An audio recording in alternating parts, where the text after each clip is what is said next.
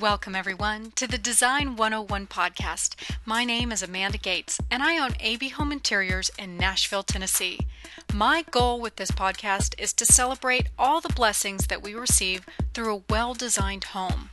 I hope to introduce you to inspirational people, teach you new ways to live better, and empower you to design your environment more mindfully. There are many ways to achieve balance and harmony in our lives, but it all starts at home. Join me each month as I journey into the depths of domestic and holistic enlightenment. Hello, everyone. Welcome to Design 101. I'm your host, Amanda, and today's guest is Libby Wilkie.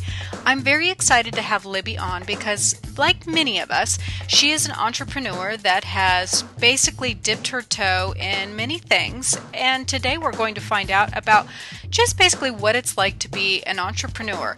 A lot of times we hear about all of the great successes and all of the great things that we basically get to enjoy as entrepreneurs, but rarely do we get to hear about the downside and the failures. How about the success stories that we think happen overnight that really take about 10 to 15 years to occur? She's at a major crossroads in her life as we speak. She started out in design and then moved into textiles and a couple of other things. Libby has actually been a friend of mine for quite some time. We met through our blog about 4 years ago, and I was surprised to find out that she is going through a major crossroads and transitioning her company in a big way, which is terrifying and also exciting. So basically what her plans are, the things that she's learned over the years, and for those entrepreneurs that are listening today, she's got some special tips on what to avoid. Libby, welcome to the show. I'm so excited to have you on today. Thank you, Amanda. Glad to be here, always to chat and talk. Good. Well, I'm going to apologize. Libby and I were just talking before the show here, and she says she can't hear anything, but I've got about 1 million guys outside my window with mowers and weed whackers and Lord knows what else. So if that picks up on the recording, I'm just going to apologize now. What? Amanda. So this is a little bit more of a unique interview that I've done. Typically, I've got entrepreneurs or designers on the show that are, either on the brink of breaking through, or they're starting out and about to do something really exciting. And Libby, you're in a little bit of a different position. You're actually at a crossroads and transitioning and changing. So before we dive into all of that, just give us a little bit of background about who you are and what you do and this amazing journey that you've been on. It has been a journey. I was going to say, to start out, I am a blogger because that is how you and I met. Must be 3 years ago. And I know we had tried to meet up at the Atlanta Mart, I think once or twice. That was never possible. Blogging came into my life about 4 years ago, and I have just run with it. I love it. I'm about to start the second course from Decorate. Holly Becker runs really the best courses on blogging. So that is what I do with a lot of my time. But that encompasses my entire design background. My blog is called An Eye for Detail, which is really what I try to focus on the blog, in my work, in most of my life. It's the details that matter to me. And well, I think that's true with every designer. I mean, that's what we love, are the details. That's it. Whether they're large or small or complicated or simple or whatever. I live in Central North Carolina, moved down here almost 3 years ago, where I had lived in the Hudson Valley for 25 years. And we were very, very happy to be down here, just south of Chapel Hill. Love it. Love the climate, love the house, the people, everything about it. Couldn't be happier. Yeah, it's a gorgeous area. In the transition, I was a surface designer. That is my background. My very first job in the design field was as a colorist for a to-the-trade-only fabric house in New York City. And I went from recoloring fabrics to designing them, stayed there for a while, and then went on to women's wear in New York. And that was really demanding. That wasn't quite my thing. And I went back into home furnishings. I worked for freelance, full time, in studios for, I don't know, 5, 6 years. And then realized that I really wanted to go out on my own. I wanted to freelance. I wanted entrepreneur. Maybe didn't occur to me right then, but I wanted to freelance and I wanted to have the freedom. And so I started doing contract work for different fabric companies in New York. Then I hooked up with an agency and licensing was just becoming big. And I created designs and we started licensing them to I think my first license was for shower curtains, and then paper products became very big. And then I sort of thought, well, do I even need an agent? Do I need somebody like this? I can go out on my own. And I did. And it grew. This was back, I guess, in the 80s when I first started going out on my own. Yeah, that was the first question I was going to throw out there is I think we need to back up a little bit here. And licensing is pretty big now and everybody has their own products. Yes. But I mean, you were really paving the way for a lot of designers who are doing that now. I mean, we're talking late 70s, early 80s, right? Yep, licensing was a brand new thing. I remember the bedding company. That was it. The bedding company. I did comforter covers and pillowcases and so on. I think I was the second license that they had ever signed. And it was brand new. We sold designs outright. So for sheeting, I'd get paid for the design and that was it. So this was a whole new thing and it was new territory. Everybody was just, getting their feet wet.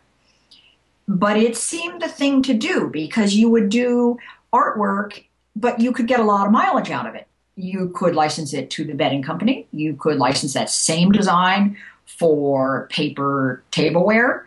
You could go into rugs, so on and so forth.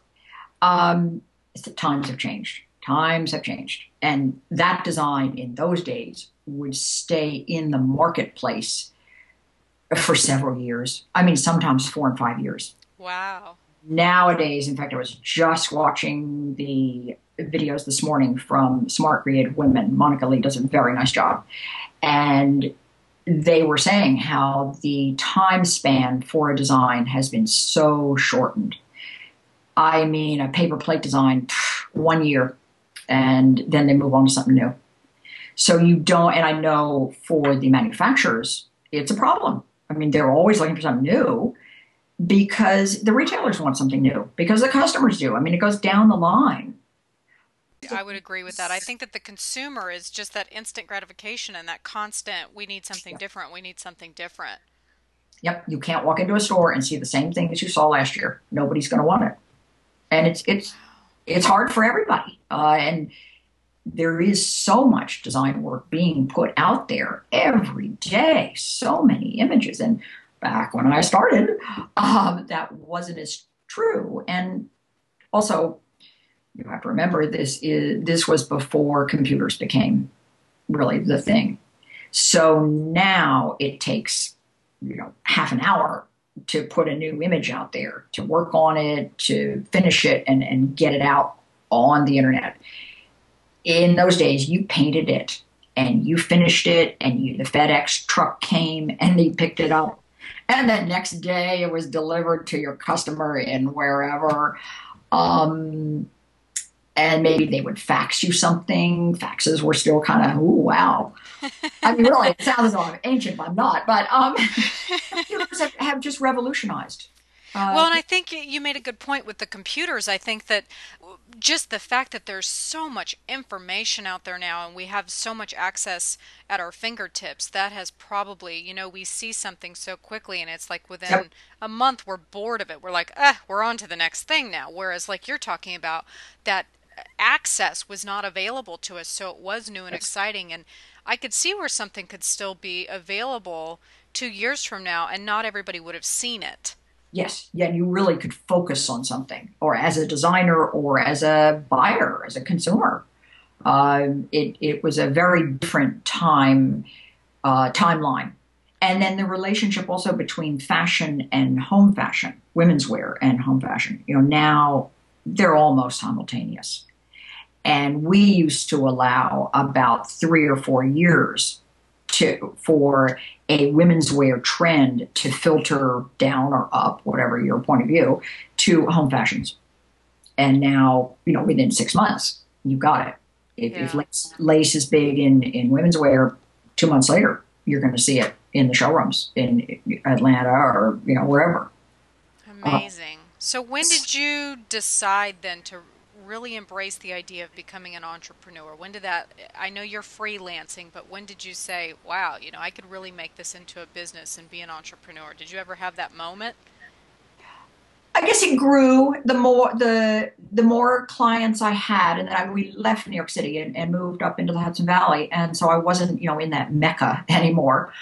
And I had very good, stable clients, and I was working from home. And I thought, if I really started a design studio and had some other people working with me, think what we could turn out.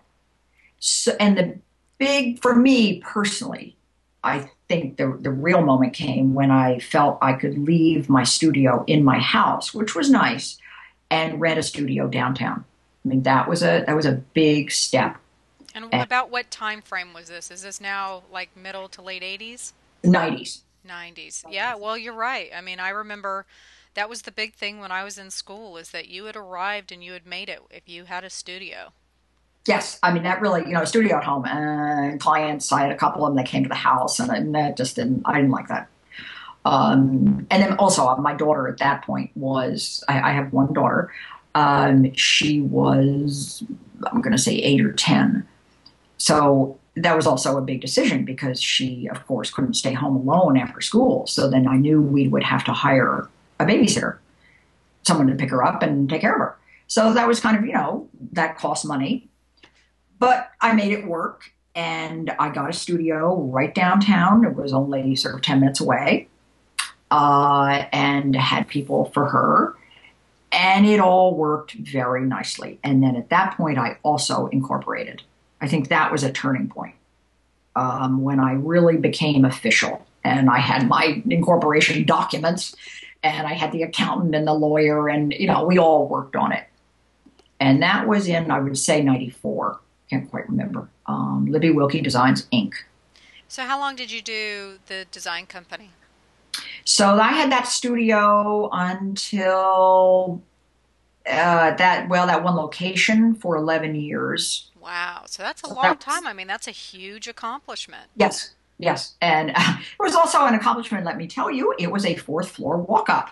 Oh, God. Big mistake.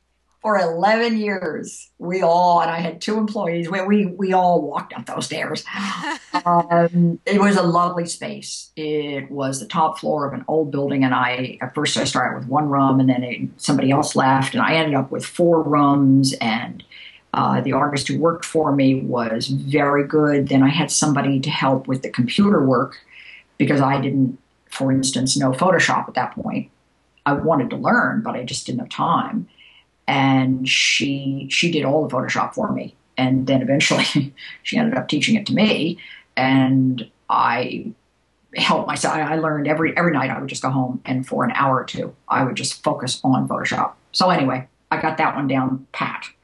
And we turned out so much artwork. We had clients, went to all the gift shows, which I loved.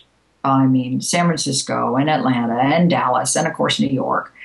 That really was one of the most fun parts of the business, was meeting clients at the gift shows, showing the portfolio. Here's what we think, doing a design and spreading it out into 8 different products and doing mock-ups. So that's basically your firm that you had that you started in 94. Yes. You are basically focusing on creating designs to license. Is that correct? Yes. We would create a design, and then we would sort of blow it out into, let's say, we would do a 3-piece paper plate set. Then we would do a ceramic plate, but then maybe something to go with the ceramics, anything, serving dish, mug, butter dish, something unusual. Then we might put it on, mock-ups, shower curtain with a little rug in front of a shower or bathtub, and we do different things. Um, So, what would inspire you?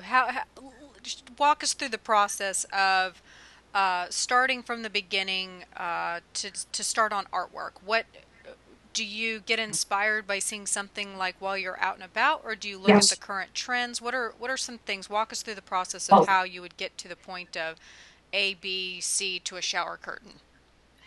well, and I still, I mean, even though I'm not actively doing that right now, I am always looking at what is in the market. And I think that is for any designer in any aspect of design, that's what you have to do. You've got to be market savvy. You've got to read constantly. Colors. I mean, I would go to all the color seminars. Cotton Ink used to have, I don't know whether they still do, very good, complete color forecasting twice a year. You go to the gift shows, but you read the magazines, you go shopping, you go to Home Goods, you go to Macy's, wherever. And of course, now you have iPhones, you can easily take a picture of anything, but in those days you could sketch it or you would just remember it. And then you talk to other designers, you talk to the people that work for you, you talk to the people who work with you, the manufacturers. They would say, gee, I mean, let's say right now, we really think owls are coming in. And in fact, the first manufacturer said that to me was about 7 years ago. And I'm like, owls? Isn't that amazing? They're everywhere. Oh, Lord. Yes, but it was quite a while ago. I mean, I hadn't even moved down here that we were getting asked for owls. And we sort of blew it off in the beginning. Owls. Who is going to want owls? Really? And after about a year or two, I think we better do owls. And now look at it, 5 years later. It's interesting to me every time I go to the gift show now. It used to be like 10 years ago, I would go to a gift show and it might be, say, horses. Now it seems like even every 6 months when I go to market, there is a new animal theme. Whether Well, it's owls or foxes or seashells or, it seems to always be something. that's true. But on the other hand, I always say this, what goes around comes around. I mean, Yeah. that we're in, I just did a blog post 2 days ago on pearls, wearing pearl necklaces and earrings. Pearls were very out of style. I mean, I said pearls like dresses. I mean, you couldn't find one in the 90s. Nobody wore that kind of thing. When I was growing up, I mean, pearls were huge. My mother, that is all she wore. And now pearls are back huge. Everybody, whether it's single or double or faux pearls or real or earrings, or they're back. So I love that as you get older, you can see these trends that were out of style. They all come back. Prints at wallpaper. I mean, you couldn't, nobody wanted it for many years. Oh, so true. I mean, wallpaper, I remember mentioning it when I first came out of design school, and everybody was like, oh, God, I'm over it. I don't want any wallpaper. And now it's huge. But or I'm looking at my office here, which is avocado green. I painted these walls about when we moved down here 3 years ago. And then I have a steel gray rug, and it's very in. And sure, what were all the kitchens back in, I don't know when that was, 60s, 70s, avocado. So these things, they all come back. They do. And Very funny. I enjoy that. Well, I think it's really interesting to really understand the process. From my perspective, if I go to, say, market, I'm seeing the end product. I Yes. had really no idea what went into the whole process. So, I mean, you can go there and really appreciate the fact that if you see owls, you know what's happened behind the scenes to get that owl on that shelf. It's a long process. Yes, it is. But that's what working with the clients, I guess, is really what I enjoyed too. And we had very steady clients. I mean, I think it has changed. But it used to be if you were good, if you had a good personal relationship, it just was. and you could produce the artwork too, you would work with someone for 10 years. I mean, I worked with one ceramic company, well, two of them for, I would say, 10 years on and off. Wow. So And you would see what a upcoming trend was, come up with the artwork, a design, say, so to speak, and then say go to this ceramic designer and say, this would be really great on a butter dish. yep. Or they would come to me. They would be out there looking, and then they would have their customers, the retailers, saying, we really need thus and such. So then that would backtrack to me, the design studio. Could you give us three options for tulips, with a ribbon border or whatever? And then we would work that up. And we would work it. I mean, some people didn't, but we would work it free of charge. You have to do some spec work. That's the other thing. I mean, I know, well, I can think of one designer I know, but who would never do anything on spec. Oh, no, I don't do that. You got to pay me for every time I pick up a paintbrush. I understand that, but you just can't always work that way. And we didn't. We would do things on spec, and we almost always ended up getting a job from those people. Now, I don't know whether that is true anymore. And then you will have the customer who will also use your time, and they will, they need 15 changes, and you spend hours doing it, and then they end up not taking it. I mean, there is the downside. Yeah, and I think that's the mentality of our economy these days. Is I think that's happening a lot, where there's there is a mentality of something for nothing. Like I need you to do all this work, and there's this dangling carrot out there of, Right. well, there might be, 150 Yes. butter dishes in your future, but if you could just go Not ahead and do all guaranteed. this, yeah. Yep. Yep. So, how long then would it typically take? Uh, Say the ceramic company comes to you, says we want tulips with a ribbon. You guys come up with this amazing design. How long would it take from that beginning initial meeting to say getting it on uh, a bowl or a platter? Is it? Just seeing it on the shelf in a store. Yeah. It would depend. Sometimes they would want the complete, say, 20-piece set of ceramics that we would paint up. They might need it in 3 weeks, or they might say, no, we've got 2, 3 months. Then, depending on their scheduling, and of course, it got so that almost everything was made in China. So you have a long lead time there. By the time maybe in the last few years, it might have shortened, but it could be, it would go to market to be previewed at the trade shows and see what the reception was. That could be maybe 5 or 6 months. And then by the time a retailer ordered it and it went into production in China and was shipped over here, it could be at least another 6 months. So it's a long. Wow. Yeah, that is a long time. Anything that's made in this country, I mean, greeting cards that are I'm thinking one company was printed here, much shorter. I mean, if you signed a contract in July, it would probably be on the shelf the next winter. Well, I mean that makes sense if you're ordering it in Detroit, I mean it's close enough to where you don't have that slow boat from China trying to get products over here. Yeah, that's tricky. I did in the '90s some because ceramics were really one of our biggest products that we designed for. We designed for several Italian companies, and then some of them also another manufacturer here made them in Portugal. And I mean, they were just lovely. They were just gorgeous. Well, you just don't find that anymore. I mean, I think some of those Italian family firms have closed. They simply can't compete with the Chinese. Yeah, that just really saddens me. I know that when the very first designer that I ever worked for, I was actually interning with her before I even decided to go to design school. Oh, And just the products that she used to have come into her shop, the quality. oh, Um, Many of the craftsmen she would hire locally or from North Carolina, and people used to really have an appreciation for quality and okay. curating.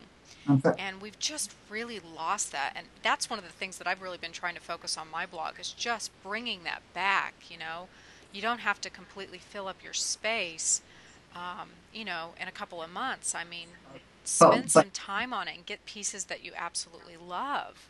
yeah, I think well, we've gone down a road, and whether it will come back into the handmade, the appreciation for one of a kind. I do know I'm naming, but in dinnerware, mugs, that kind of thing. There is one huge company here that everybody would know, and the president of that company is really focusing on trying to get some things made in the U.S. And they are developing a factory that was about to go under in Ohio. And the last I heard, they are bringing it back. Oh, that's fantastic. I Yes. find myself, I am at estate sales and thrift shops, and I am like on the hunt now for quality, like dishes and cups. And I find that I'm almost hoarding them now. Like when I go someplace, I'm like, oh my gosh, this is a blah, blah, blah. And, it's china that your grandmother would only use on special occasions, and I use it every day because it makes me feel special, like Uh, little things like that. But my family, they get so sick of watching. Every time we go anywhere, all I do is turn everything over. It's like, Mom, will you stop turning over yeah. every, see who made it and where it was. And then of course I go to France once or twice a year. And I mean, to see over there, either in the brocante markets, but just the handmade quality of some of the things. It's just wonderful. How Uh, can you not appreciate it? You can see and feel such a difference in the quality, and you and the know, design. I it, mean, it's it, just a handmade piece. Yes. yeah, there's nothing like it. So you've been in business for yourself a long time. You've done many Yes. different ventures. For somebody who's listening today, I actually get emails quite a bit from recent grads, designers, and whatnot, artists that are coming out, and they always want to know like the best tips starting out if they want to become an entrepreneur. What are some tips that you can offer somebody since you've been doing this for so long, and you've seen so many different changes? Mhm. What are some tips that you could offer somebody that's just starting out? I would say basically that just remember it takes a long time. It's nothing's going to happen overnight, and it's going to take years. And you've got to be willing to put in the hard times with the good times. And you're going to have some real down times, whether it's personally or financially, professionally. But you just have to stick with it. I mean, it's if you want to be an entrepreneur, then that is what you want to be, and you've got to hang in there. And then I was thinking about that, and something that somebody told me years ago, but one key, I think, to running a really good business, this is going to may sound really corny to a lot of people, return phone calls and emails. I am an absolute stickler for that. Now, phone calls people don't make as much anymore. It's emails. It doesn't take much to return a phone call or an email on the very day that you got it. Don't put it off. And if you do that, I really truly think your business will excel and you will bypass all those other people because there's nothing worse than not being answered on a phone call message or an email. And somebody told me this well, not that many years ago, but he'd gone out on his own. He was an IT person, and he was working on my computers, and he started his own firm up north. And he said, Libby, all I have to do is return the phone calls that people leave on my machine, and I'm going to have a really good business. But he said, no one else does. Isn't that And amazing? ever since then, and then I watch, my daughter, she at times looking for a job, and other people, younger people, and these resumes now that go out into this black hole. I just don't understand it. It just doesn't take that much to get back to somebody. So sorry, get off my high horse here, but that's, But it's very old school.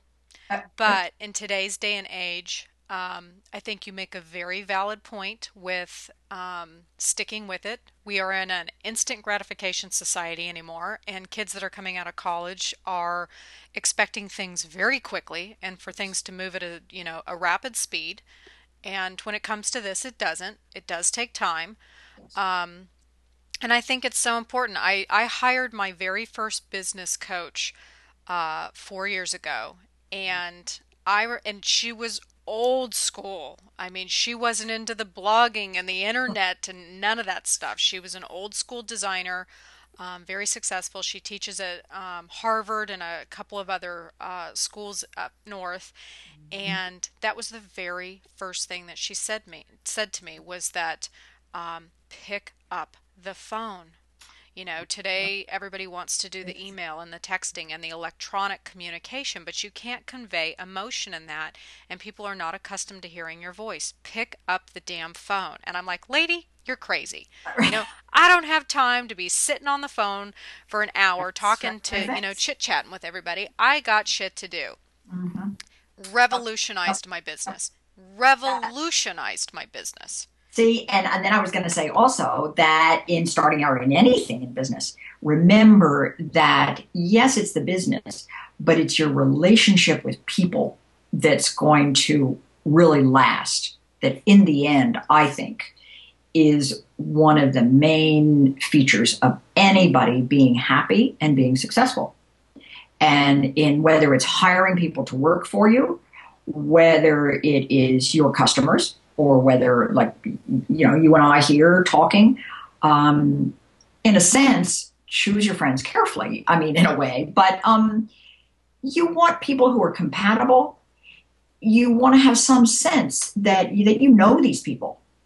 And I think I was going to say also that when I was in my 20s, before I even got into all this, I took career testing. It was 3 full days in New York City. But it wasn't just career, it was personality. And I still have all the data from it. And they compared you to other people in different fields. It wasn't the work, it was the people who were in those fields. And for instance, I scored very low on anything medical. Okay, fine, I knew that. I scored very high in anything to do with a library. And I'm like, what? I'm very organized. I like things, according to schedule. I like to get them all categorized. And then design, I scored the highest in interior and graphic design. I did not score as high in fine art. So there was a real difference. But again, it was the people who were in those. And the guy who led me through these 3 days said, but whatever you choose, you want to be happy and have a relationship with those people who are in that company. Interesting. So at that point, I was in consumer marketing in New York, and I was very unhappy. And so you could really take this information and have an awareness of the people that are around you and how to surround yourself with the right people. Yep, and that some fields are going to attract people who you will not be compatible with whom you will not be compatible. I mean, there are different people.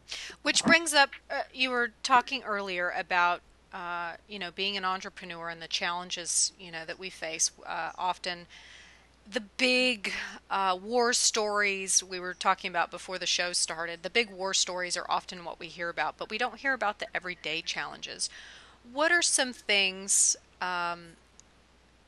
challenges that you've come up with? What are some things that you have done over the years to just overcome the small challenges? How do you get through a day when you feel like all you're doing is putting out fires and just shit is going wrong? How do you keep your sanity? You have to have a life outside work. You have to. I mean, when you work for yourself, it can become a 24-hour, 7-day-a-week job. And I'm guilty of that many times. But I couldn't be. So gardening. I love gardening. And when I'm out there, whether it was up in my house in the Hudson Valley or down here, it's a wonderful way for me to relax. And I generally do it first thing in the morning, especially down here with the heat, but love it. And it also gives me, I mean, I'm right now looking through the tulip catalogs for the spring. It's a whole thing in itself.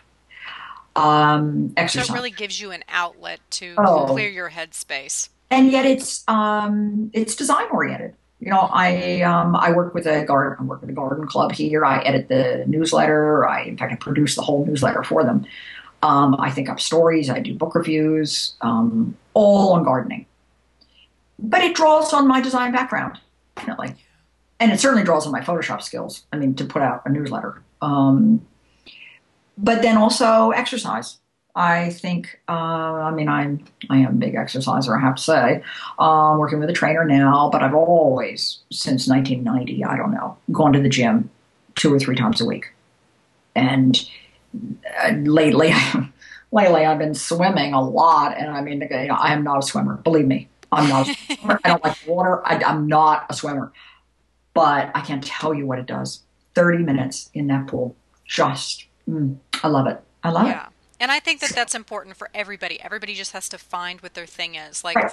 I worked out for years and I was like, it's okay. And then I started doing yoga a couple years ago and it was like the angels were singing. I was like, oh dear God, why have I not been doing this? See, and yoga isn't for me. Yes, Yeah. everybody has a different, Everybody has a different outlet, but I agree with you. I think it's imperative that you have something that clears your headspace and allows you to step outside of your day to day because it will consume you. And when you get into that all consuming, it's, um, it leads you to burnout. You get yep, to the point to where you're not as passionate about it. And as soon as you lose that passion, um, you're not as effective and yeah, you're not definitely. as good at your job and your work will Yep. really be sacrificed.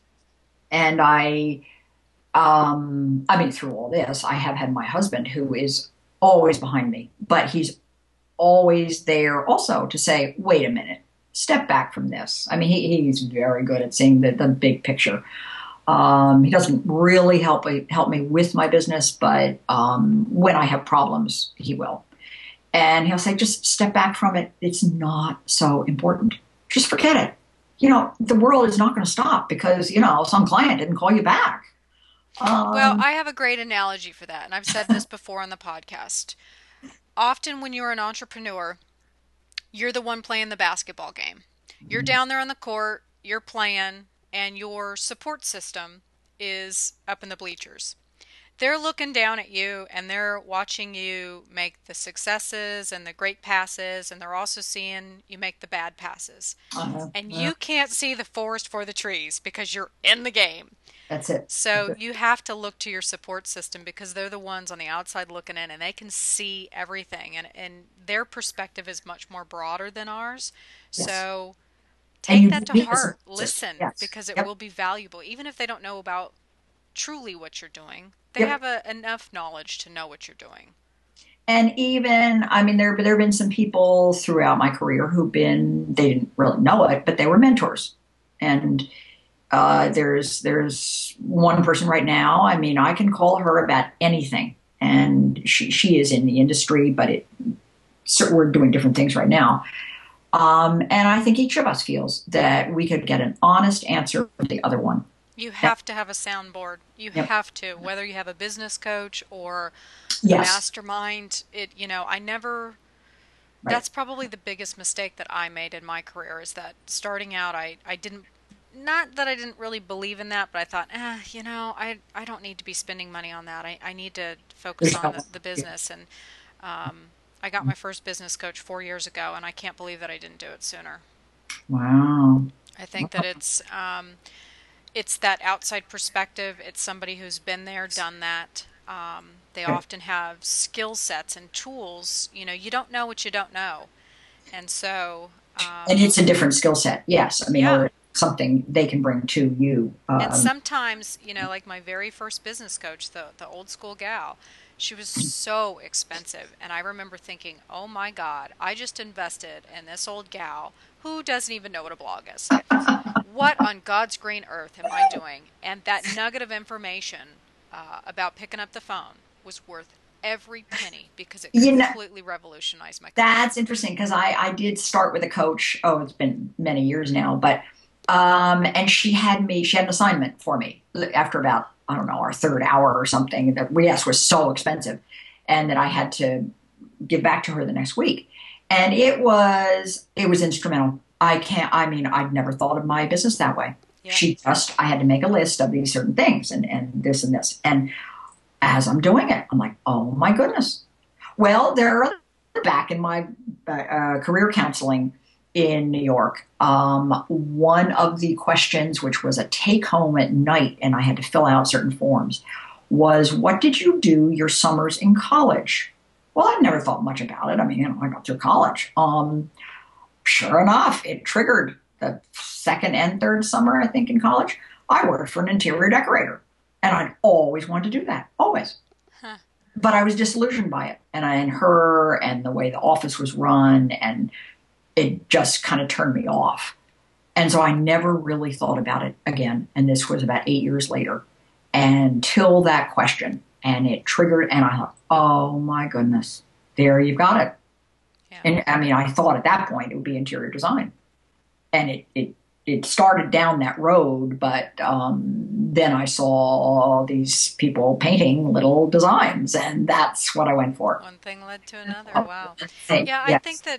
that, coaches and mentors and masterminds, I used to really underestimate their value and think that, Mhm. oh, it's for the birds and it's Yep. all a bunch of hype and they're just, charging a bunch of money for unnecessary things that I Yes. already know. Yes. Right.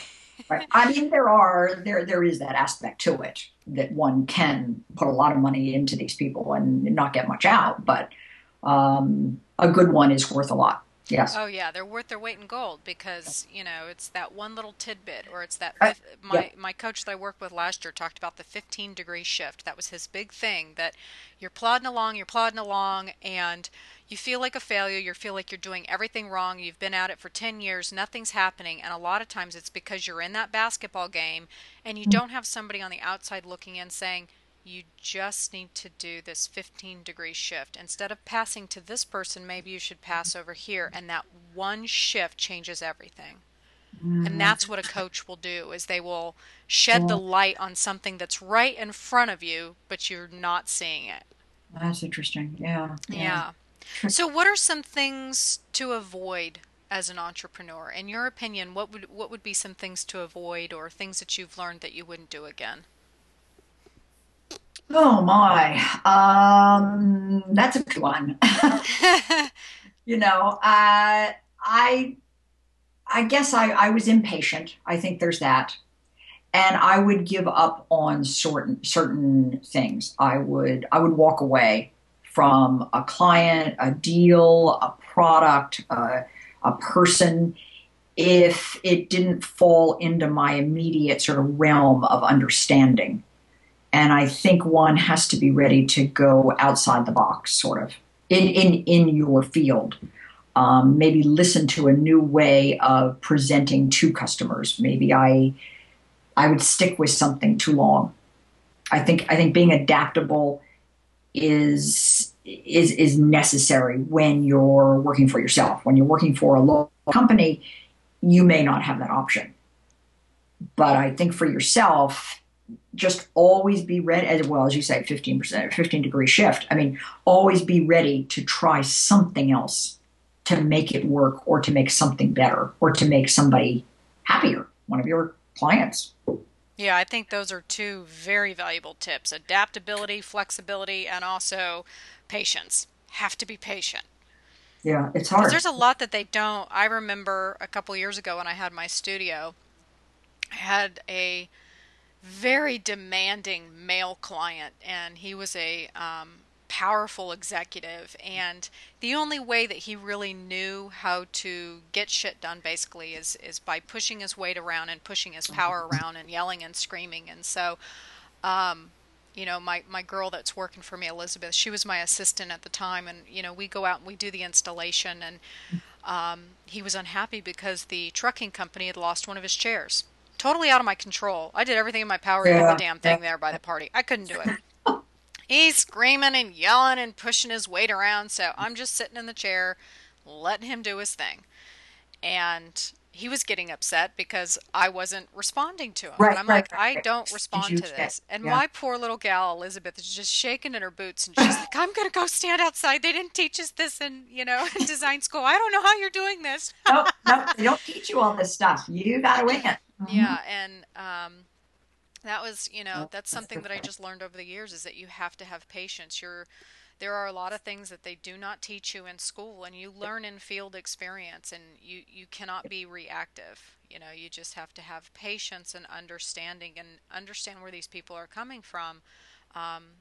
It'll get People you skills are miles. very, yeah, people skills are very important. But then I think also the adaptability, ability to change and to maybe, morph into something a little different from what you were doing. I'm thinking now what I'm doing right now is I'm at a crossroads.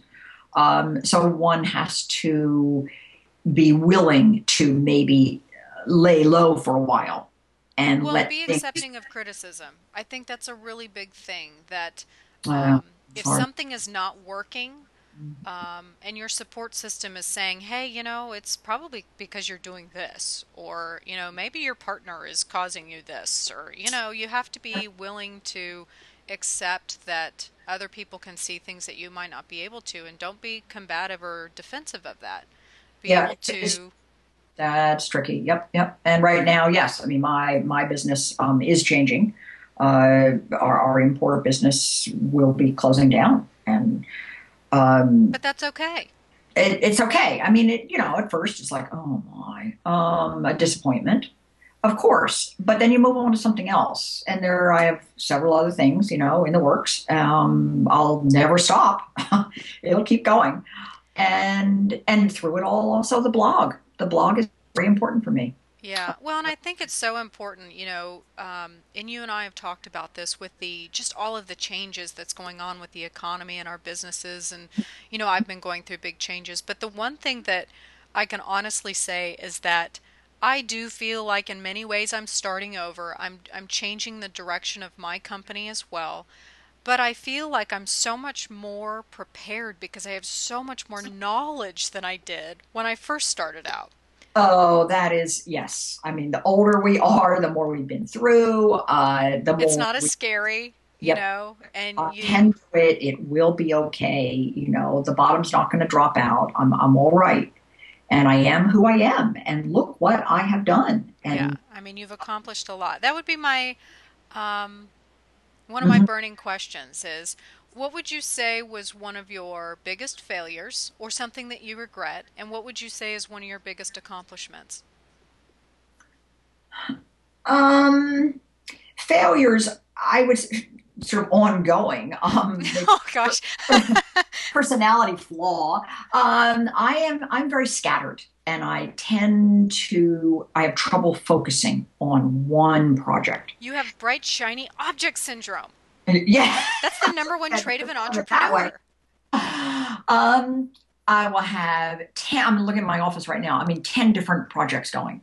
Whether they're, I've got the paints out there, and then I've got this crafting, and then I've got it just Ding, and ding, ding. Entrepreneur alert.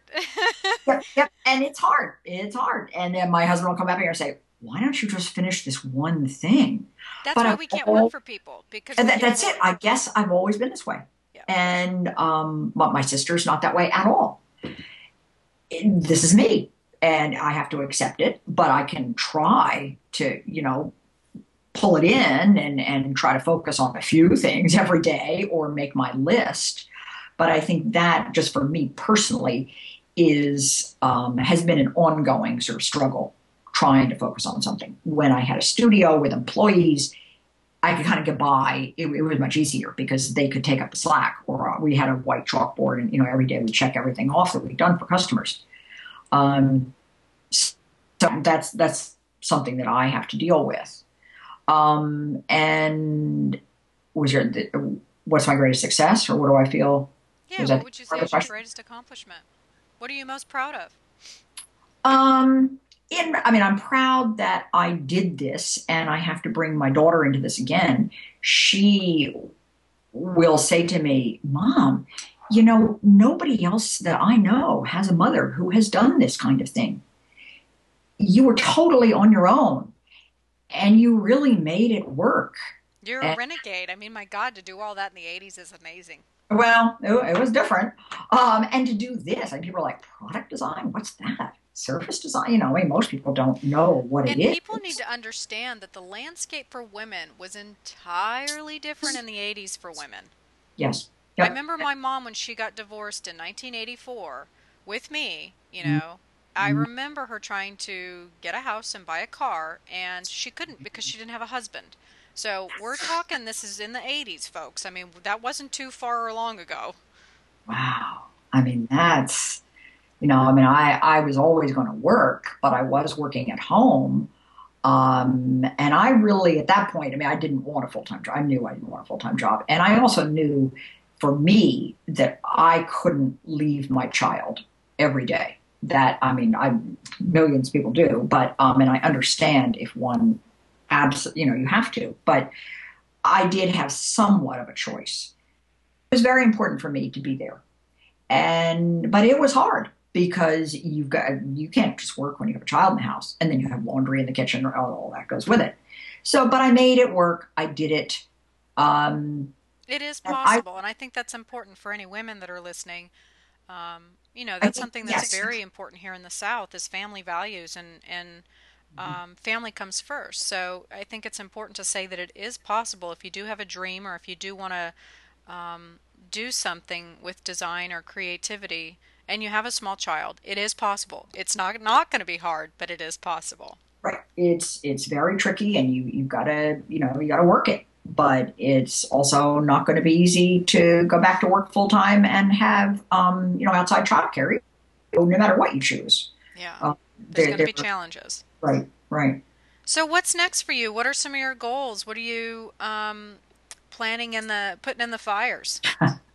Well, our import business, Provence Rugs, will be winding down. We will be, in fact, tomorrow or the next day, announcing that we're going to be closing the shop. Everything is 50% off if anybody's interested. Woohoo, sale. ProvenceRugs.com. But I'm going to be going from there. I have other products that I'm working on right now. I really pretty much stopped painting about 3 years ago with the move, and then I just wasn't doing it. I was representing a couple of artists, and there just wasn't time. I've missed it. So I have actually gotten my paints out, my papers, all my brushes, everything. So I've started painting again, and for not just fine art painting, but painting for products that will maybe go on the market. Awesome. So I'm excited about that, and it just makes me feel good. It really does. I'm glad to be back doing it, but I'm still, as I say, always looking at what's out there. Every day online, I'm reading magazines. I mean, the stack just grows. Tearing out sheets, putting things in my Evernote file, Pinterest, always taking my ideas and seeing what I can do with them. So that's kind of where I'm at, and in 6 months, I will probably have something new to announce to everybody. Fantastic. Well, I cannot believe it, but I should because I knew that we would be able to blow through this thing. We're actually at an hour now. Oh I know my! you talk. I know. Can you believe it? I knew it was going to happen though. It's just like you and I chit chatting. I like to chit chat. Yeah, we do. We have to meet in Atlanta sometime. I think I'll be there in January, Amanda. I might be going in January. I've got to figure out. I mentioned about my coach earlier, and I might be going to see her in January. So I'll have to figure out when that lands. Okay. But yeah, you mentioned your blog a couple of times. It's a fantastic blog, and you always have fantastic articles on different things. So I think it's important to Sure. let people know about that so that if they want to visit it, they can. So what's your blog? Yes, the blog is called An Eye for Detail, but the website, the URL is LibbyWilkieDesigns.com. It's fantastic. I love it. Well, thank you for agreeing finally to do this podcast fun. with me. This was fun, Amanda. I have been trying to woo Libby now for probably a year to come and do this with me. So thank you for finally agreeing to do it. It was so fantastic to chat with you. You're very welcome, Amanda. All right, we'll talk soon. Okay, bye. I've said it before.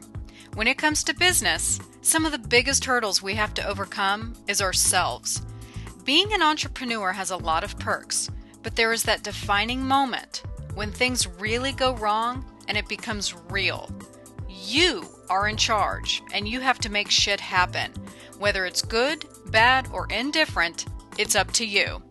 I want to dedicate Libby's tips for entrepreneurs that are just starting out to one of my listeners, Tyler Nottingham of Brown Dog Lighting Designs. He is an avid listener of the show, and like many entrepreneurs out there, he is just getting started with his works of art. His shades and lamps are all handmade with bare finished metals, which really have great detail. Like many entrepreneurs that are starting out, he works full-time at another job as a metalsmith restoring vintage cars and other things with metal. But his hobby has become his passion.